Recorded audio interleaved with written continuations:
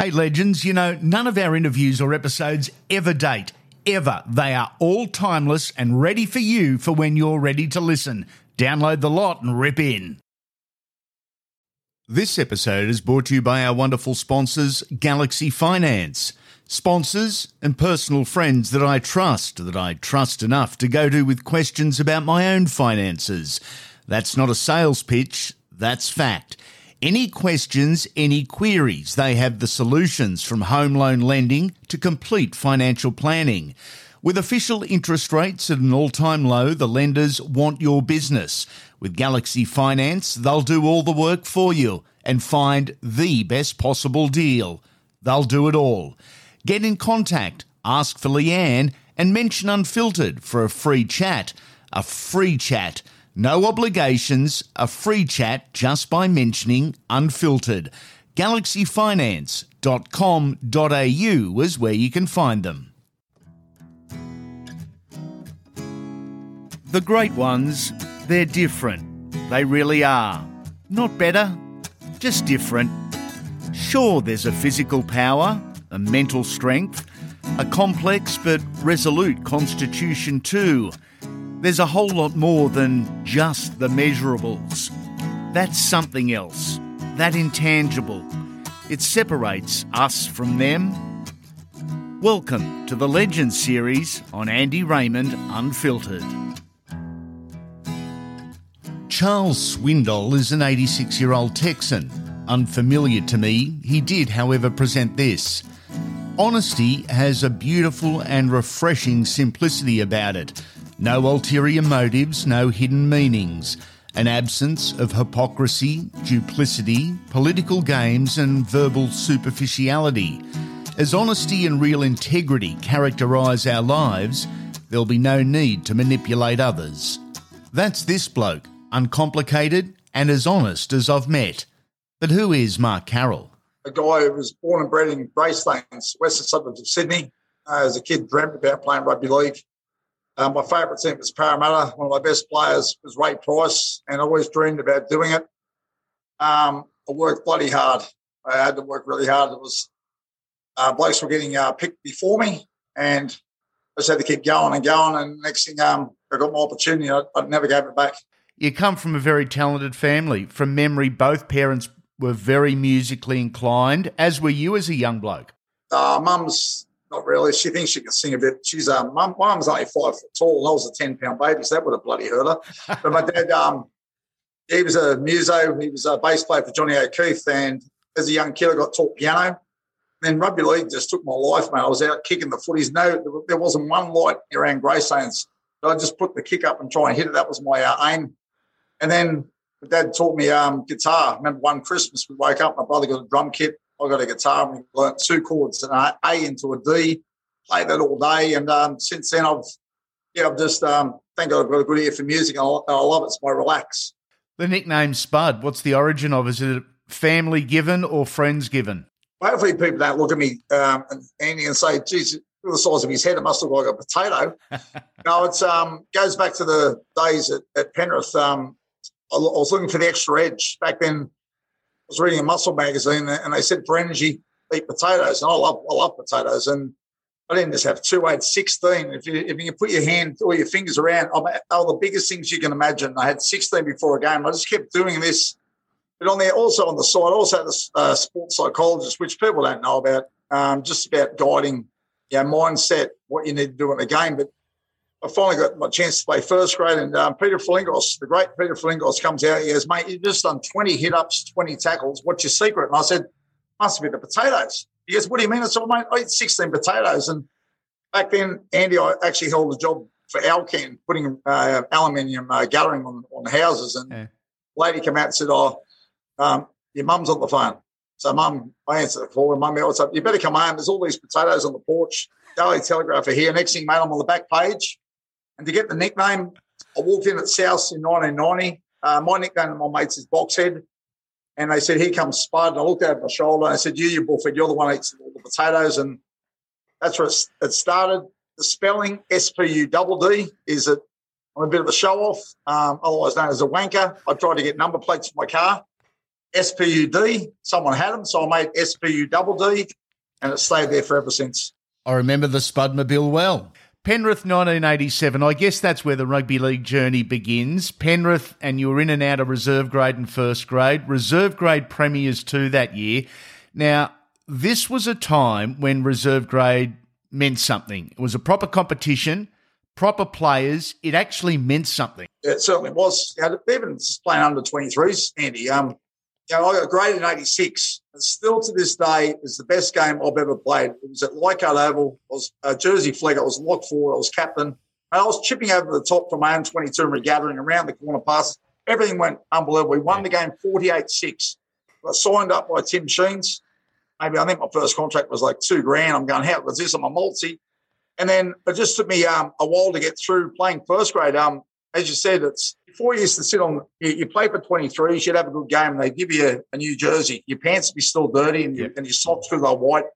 And then you sit on the bench for reserve grade and just saying, just give me a couple of minutes, just give me a couple of minutes. And then they say the game finished, so you go in, you're kicking your lip going, I didn't get a start. And then they say, keep your jersey on, you're on for first grade. And you're just going, give me a crack at these people. And when I did, I went absolute ballistic. I still remember one time I was playing South and I came down and a rabbit chop hit Mario Finnick, hit him that hard. And after the game, he chased me and he went. I went to shake hands, well done. And he shook my hand and goes, oh, Carroll, you only come up from under 23s and bash the first graders. I said, I can't handle it, Mario. Next thing he pulls his hand down to his pecker. And I went to go left chopper on him, left hook. And Bundy stepped in. He goes, oh, leave him alone, Mario. He's only a kid. Anyway, 2 years later, I'm playing with him in the same side. We'll get on to Mario and Big Les shortly. In first grade at Penrith at that time, a group of senior players that I consider hard men, genuinely hard men, guys like Brad Izzard, Joe Vitanza, Matty Goodwin. Were these the guys that were able to show you the type of mentality, the type of commitment, the mindset that it took to be a first grader? Or was it someone else on the roster that sort of educated you? There was a lot more there too. You look at Royce Simmons. Yeah. He was fantastic. Jeff Gerard was the king of pranks. Remember you got a brand new pair of boots and he'd put laces upon laces. You just had to cut your laces. That was him. That was his way of introduction to the first grade. But even the Ron Willie, mate, I remember at training, you throw a spiral pass and he goes, no, you're a forward, don't throw a spiral pass. It has to be a normal pass. But I've got to think my career at Penrith turned when I was reserved for reserve grade and Len Stacker was the coach. Yeah. And I got into the old little referee's place. Remember at Penrith Park, it was just a little box, maybe 2x2, and I'm face to face with him and I'm giving him a serve. I'm giving my coach a serve and he goes, mate, you just want to be the smart-ass player all the time. Throwing the 30-metre passes, don't want to get and do the work. And I looked at him and I poked my finger at him and said, I'm going to stick this up your ass. It's all right to say that, coming off the bench for reserve grade, Andy. And then, as I said in life at the start, you're waiting for an opportunity. One of my mates got injured. I went on, had a good game. Next week, they picked me to start the game. And for the next 3 weeks, mate, I got man of the match. But the best thing I had to do was get up on stage, shake hands with Len Stacker, and I crushed his hand that hard every time. And on the fourth game, Cardi got suspended and Ron Willie picked me to play with my good mate MG, Mark Geyer. This episode is brought to you by our wonderful sponsors, Galaxy Finance. Sponsors and personal friends that I trust enough to go to with questions about my own finances. That's not a sales pitch, that's fact. Any questions, any queries, they have the solutions from home loan lending to complete financial planning. With official interest rates at an all-time low, the lenders want your business. With Galaxy Finance, they'll do all the work for you and find the best possible deal. They'll do it all. Get in contact, ask for Leanne, and mention Unfiltered for a free chat. A free chat. No obligations, a free chat just by mentioning Unfiltered. galaxyfinance.com.au is where you can find them. What do you remember of your first grade debut? Absolutely crazy. Just trying to hit people as hard as you can. I was never a head hunter. I used to love to hit hard. Yeah. And like I said, I'm playing with one of my good mates when I was coming through. MG and I We're both 5'8". He was St Mary's 5'8". I was at St Pat's Blacktown at 5'8". We're both 6'4". We both had mullets back then. MG had hair back then and a bit of a flat top, and we used to bash the tripe out of each other. And he got graded before me. MG always got a bit of a start, and I had to chase him, but I finally got there. At the end of 89, you'd leave Penrith. They were about to go on to successive grand finals. Why the move to South Sydney? Was it about money? Was it about opportunity? What was the reasoning? Oh, the money was a little bit better. It was a lot better than what I was on. I was on peanuts there, but got a phone call off the coach, and he said, I want you down here at South Sydney. George Piggins rings me at home. He said, I remember what you've done with us a couple of times in under 23s and reserve grade. You've cut us apart. We want you. And I went down there, and I was more nervous about meeting one of my idols, that being Les Davidson, because I can go out into the country in Dubbo and people say, how you going, Les? Yeah. I can't help it. We do look quite similar in some action. So I tried to grow my hair like him. I tried to grow a mo. I had about 4 hairs on my top lip. And I went down there and George Piggins said, I want to make you into a front row. I said, mate, let's go, George. So that's where it all started. Speaking of Bundy, a bloke who doesn't get anywhere near the recognition he deserves, not only for his toughness, but his footballing package. What did Les teach you? What did Les show you? One word, toughness. Yeah. And leader. Just be the leader. I used to love packing the scrums with him, and you knew you'd always have your inside. If anyone had a crack at you, you hit them back. And we had the same mentality when we were at Manly. At training, we'd give it to each other, but on the field, you touch my mate, you are gone. Bundy, he was inspirational. He had the big shoulder pads, but geez, he could whack. But I absolutely loved my days playing with Les Davidson. It's 2021. The game has changed. We don't have to like it, but it is what it is. And the role of a front rower has changed dramatically.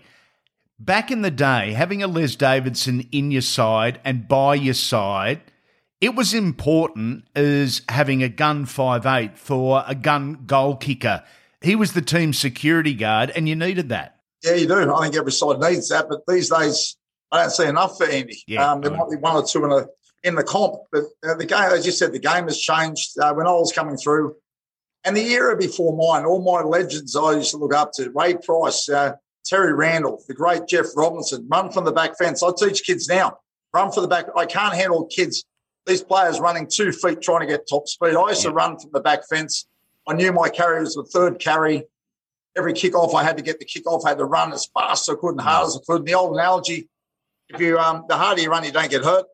And that's certainly one thing I try to push through to a lot of the young kids these days. It's amazing because you mentioned earlier in the interview that you didn't have the natural talent. You had to work your ass off to create your opportunities. But talent does so much. Mindset and personal character does even more. And as you said, you looked at Les Davidson, who ran from the back fence, and that's what you had to do to be a first grader, because even though you're a 5'8" as a junior, Spud, you didn't have the chip and chase, you didn't have the speed, you didn't have the grace of others, so you had to be tough. Yeah, I suppose so, Andy. It's just one of these things. You can't imagine what your life's going to be like. I thought I was always going to play 5'8" and have the fancy game, but I ended up being a front rower, and I then took it upon myself to learn how to play a front rower. You look at the likes before me. We got Blocker Roach. Like, my God, I packed in the scrum with him once. He hit me that hard with his head, my whole body rattled. And that were the days of, like I said, when we were coming through, mate, it was a badge of honour not to go off. Yep. Okay, the collisions myself and the chief had, mate, a couple of times we should have been straight off, but in that 95, he played for the rest of the game. We never went off. And these days, thank God for HIA, because any sort of wobble, which we used to wobble all the time, you're off. Early 90s, older front rowers didn't like younger front rowers. No, not at all. They're just cheeky buggers. Like I still remember Jeff Gerard. He was the king of pranks. And we got him one day because he got me a couple of times, Andy. And one of the best he ever got me after a game, I had a big plate of food and he had a cup of tea and he had a spoon in there and he put it on my hand. And I just pulled it straight in because it was bloody hot and I pulled all this food all on me. And then later in the year, we got him. We took his car out the back oval and we filled the whole car with beanbag balls, right? And he reckons for 2 years, if you drive along through the air conditioning unit, bang, you'd be getting hit in the head like a machine gun. But they're the characters in the game when I was coming through. Just stand out. The year's 1990, you'd arrived at Souths. Now, June 27th that year, think about this. 6 months after changing clubs, you had gone from fringe first grader to an Australian representative. Picked for a test match in Parkes against France. That's some rapid rise, mate. Yeah, it certainly was, Andy. As you said, mate, 89, South's got minor premiers. I went down there and watched them go, hopefully straight into the grand final. They actually went out the back door. So I went down to South Sydney. And my goal was to play every game in first grade, start every game, and that was it. And also but also I had some little other goals. And my other goal was when I left MG, we shook hands. We used to train at Barley's gym, and we said, Kangaroo Tour's coming up. Let's have a crack at this. And I went down there to South Sydney just to try and be the best every game. And mate, we got a wooden spoon that year. Yep. But the game leading up to that one-off test, there, he was. I remember my dad rings up, and Dad never doesn't say much, but he'd give me a couple of players to bash, then just hang up. And one of those was Martin Bella and Ian Roberts. And they used to have a certain player. Even back then, I used to watch videotapes, and they had a certain player where it'd go from one side to the other, and when they turn the ball back inside, the same play would work fantastic in our era now. And it was Ian Roberts coming through, and I've hit this guy. I've hit him that well. I've hit him just under the shoulders, but I've apexed him. It's probably one of the best hits I've done. But then all the other boys come down and rabbit chopped him because he played for South the year before. Anyway, we lost that game. I had a good game. And again, I was out working, and the lady comes out at 9 o'clock. And back then, Andy, no mobile phones. Yeah. And she said, there's a phone call from Mark. I went, oh, shit, someone's dead. So I went downstairs, and trepidation, I went, hello. And he goes, Jeff Carr, Australian Rugby League, just made the Australian side. Mate, I start bawling, and she's going, what's going on? I went, I just made the Australian side. I then rang up my old man. He ended up crying, and next thing I'm flying out the Parkes, room with Dave Gillespie. Hello, legends. I hope you're enjoying this edition of Andy Raymond Unfiltered. Would you like to be part of our team? Our sponsorship packages are ready to go. From scripted ads to website placement and social media promotions, personal appearances, voice recordings and more. The opportunities are limited only by your imagination. You set the terms. Unfiltered is reaching hundreds of thousands of potential clients every single week, and we cater to businesses both big and small. We'll work with you to guarantee you get exactly what you want, how you want, and when you want.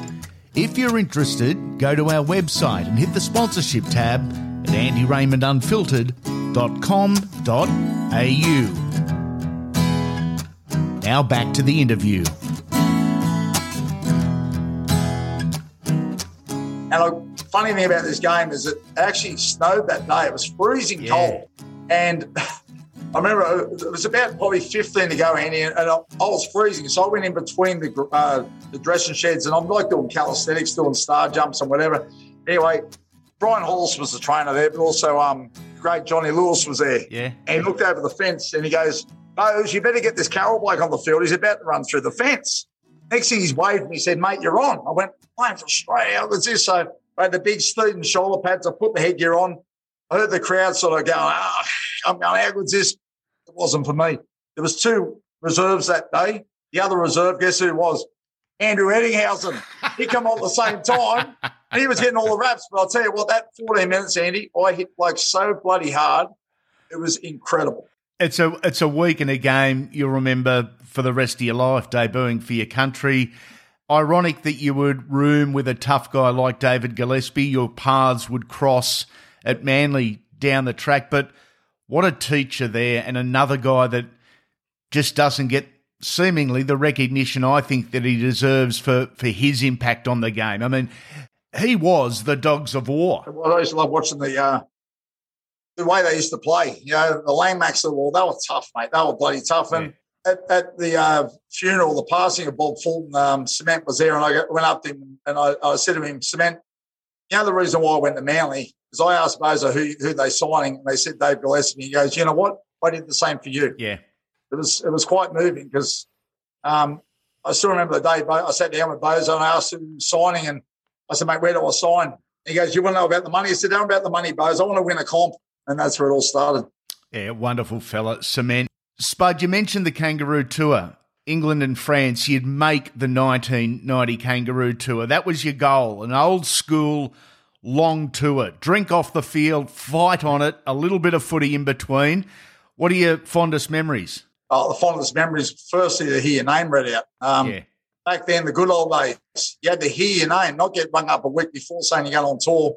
The emotion of our house was incredible. I remember I was out at South Sydney Leagues Club when that happened. But just the blokes like, Les Davison, unfortunately, didn't make it. He was one of the first to come up and say, well done, Spud. And 23 years of age, had the world's biggest mullet to go over there to one of the best things, mate. I was over there with MG. Yeah.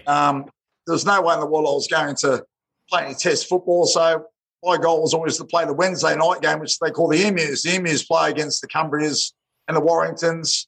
I'll tell you what, they were the Hardy clashes. Oh, they were fantastic. And as you said, after the Wednesday night, we had 4 days of just having a bloody great time. But geez, Bozo made it fun. I still think back, we're talking 1990, and I can still remember it like it was yesterday. Who was your roomie and what did you learn off him? Well, I learnt to stretch, actually. You know what I've roomed with Brad Mackay. He used to stretch before he went to bed. I'm looking at him, I said, mate, what are you doing? Well, I didn't even know how to stretch. So, the sheep, he was great. He had that big, remember his hair? He had big hair. But the best thing for me was most times we roomed next to Dale Shearer and Brandy. And the thing about Brandy, he didn't like to take any extra gear. So whatever was left, if he couldn't get it into his bag or his a big suitcase, he'd just leave it. Mate, you should see how much gear I got. Every time he'd leave, I'd go in there, I'd just be getting extra tracksuits, shirts, which come in handy when you come home. This is where you'd first run into the combination that is Kevin Walters and Alan Langer, who, from all reports, absolutely terrorised you on tour. Yeah, they were ridiculous, especially Alfie. We're in this big bus and we had card tables, and like I said, our sponsor back then was Forex. So you can imagine how much grog we drank. And it was just, there's cans walking up and down. Like wherever you put your foot, you'd swash the can.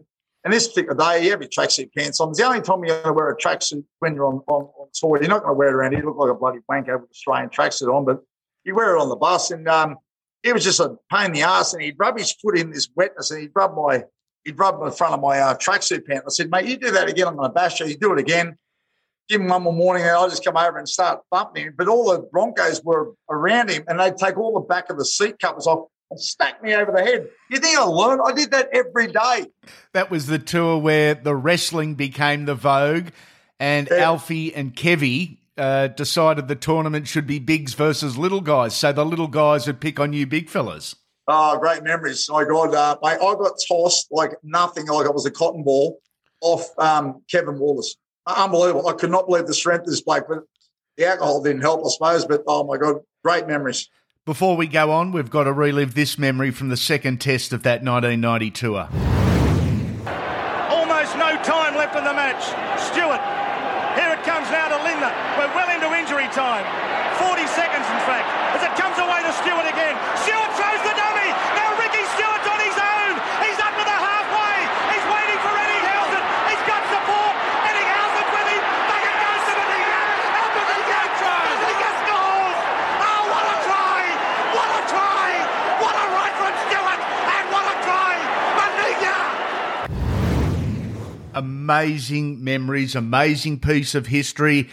And one thing I'll never forget, Spud, the television coverage of that try. From the try, it immediately went to you guys in the grandstand. You were in the middle of the picture and the look on your face was like, fuck, we've just won this. Well, I thought before that we were going home as losers. So for him to score that fantastic try, and as you can see, the emotion of me, it was bloody freezings, but I had the Australian scarf on. And the main thing I caught from that is looks like I've got a buff on. I've got dead set the world's biggest mullet. The mullet was in those days. And as I said, it's just fond memories of going over there and coming back the Shield. But I remember picked up a knee injury over there. And it was like a cartilage of some sort. And I remember Doc Nathan Gibbs went in there, had an arthroscope, and you're playing for a country, right? I probably should have been out for 3 weeks. After 9 days, I'm injecting it. I said, mate, I'm playing footy.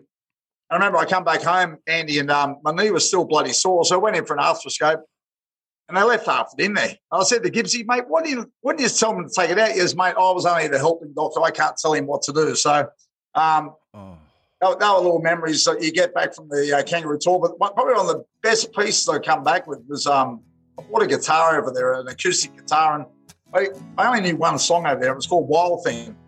And they'd bring me down and I'd sing Wild Thing and take it back upstairs. I was like a puppet. I just kept up and down. And on the last night, they wanted to try and blow it up. They had these fireworks, mate, and they were blowing shoes up and only laces were left. And they said, go and get your guitar. So I go and get it. And then someone grabbed a pen and drew something on it about me. And next thing, everyone's taken a pen and the whole guitar is covered in, it was like Beatlemania. So I decided to keep it. It's one of the pictures in my book. It's in my bar at home. All the strings are all sort of frazzled off, but fantastic memories of 1990. We hope you're enjoying this edition of Andy Raymond Unfiltered. The Legends series drops at the start of your working week. It's in-depth, personal, and highlights some of the game's finest from yesteryear. The weekly Wodge drops in time for your weekend. It's full on and the hottest podcast on the market. Why listen to opinions when you can listen to interviews with the stars? And on every episode, you can hear up to a dozen different players and coaches, both past and present, giving their thoughts on the great game. It's fast-paced, full of footy and laughs. It's a must-listen. Make sure you subscribe to the podcast wherever you are listening. That way, you won't miss a thing. Every episode will drop immediately. Before you go, we'd love a 5-star rating and review.